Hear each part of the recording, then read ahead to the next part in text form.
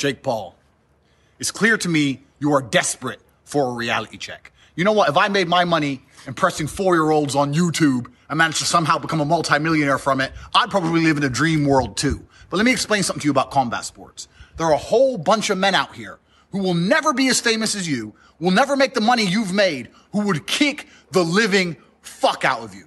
This is the hardest sport in the world, and people dedicate their lives to this, and most of them never get a payday. It never pays off for the majority of fighters, all of which would fuck you up.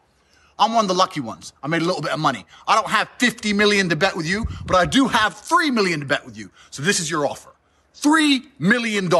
You put 3, I put 3. Winner takes all. I'm 5 years out the ring. I'm a kickboxer. You're 2-0 in boxing. I'm 0-0 in boxing. I've never even fought boxing. I'm a retired old man. 5 years I've been sitting around smoking cigars and fucking bitches, which are better looking than the fucking girl you're advertising anyway.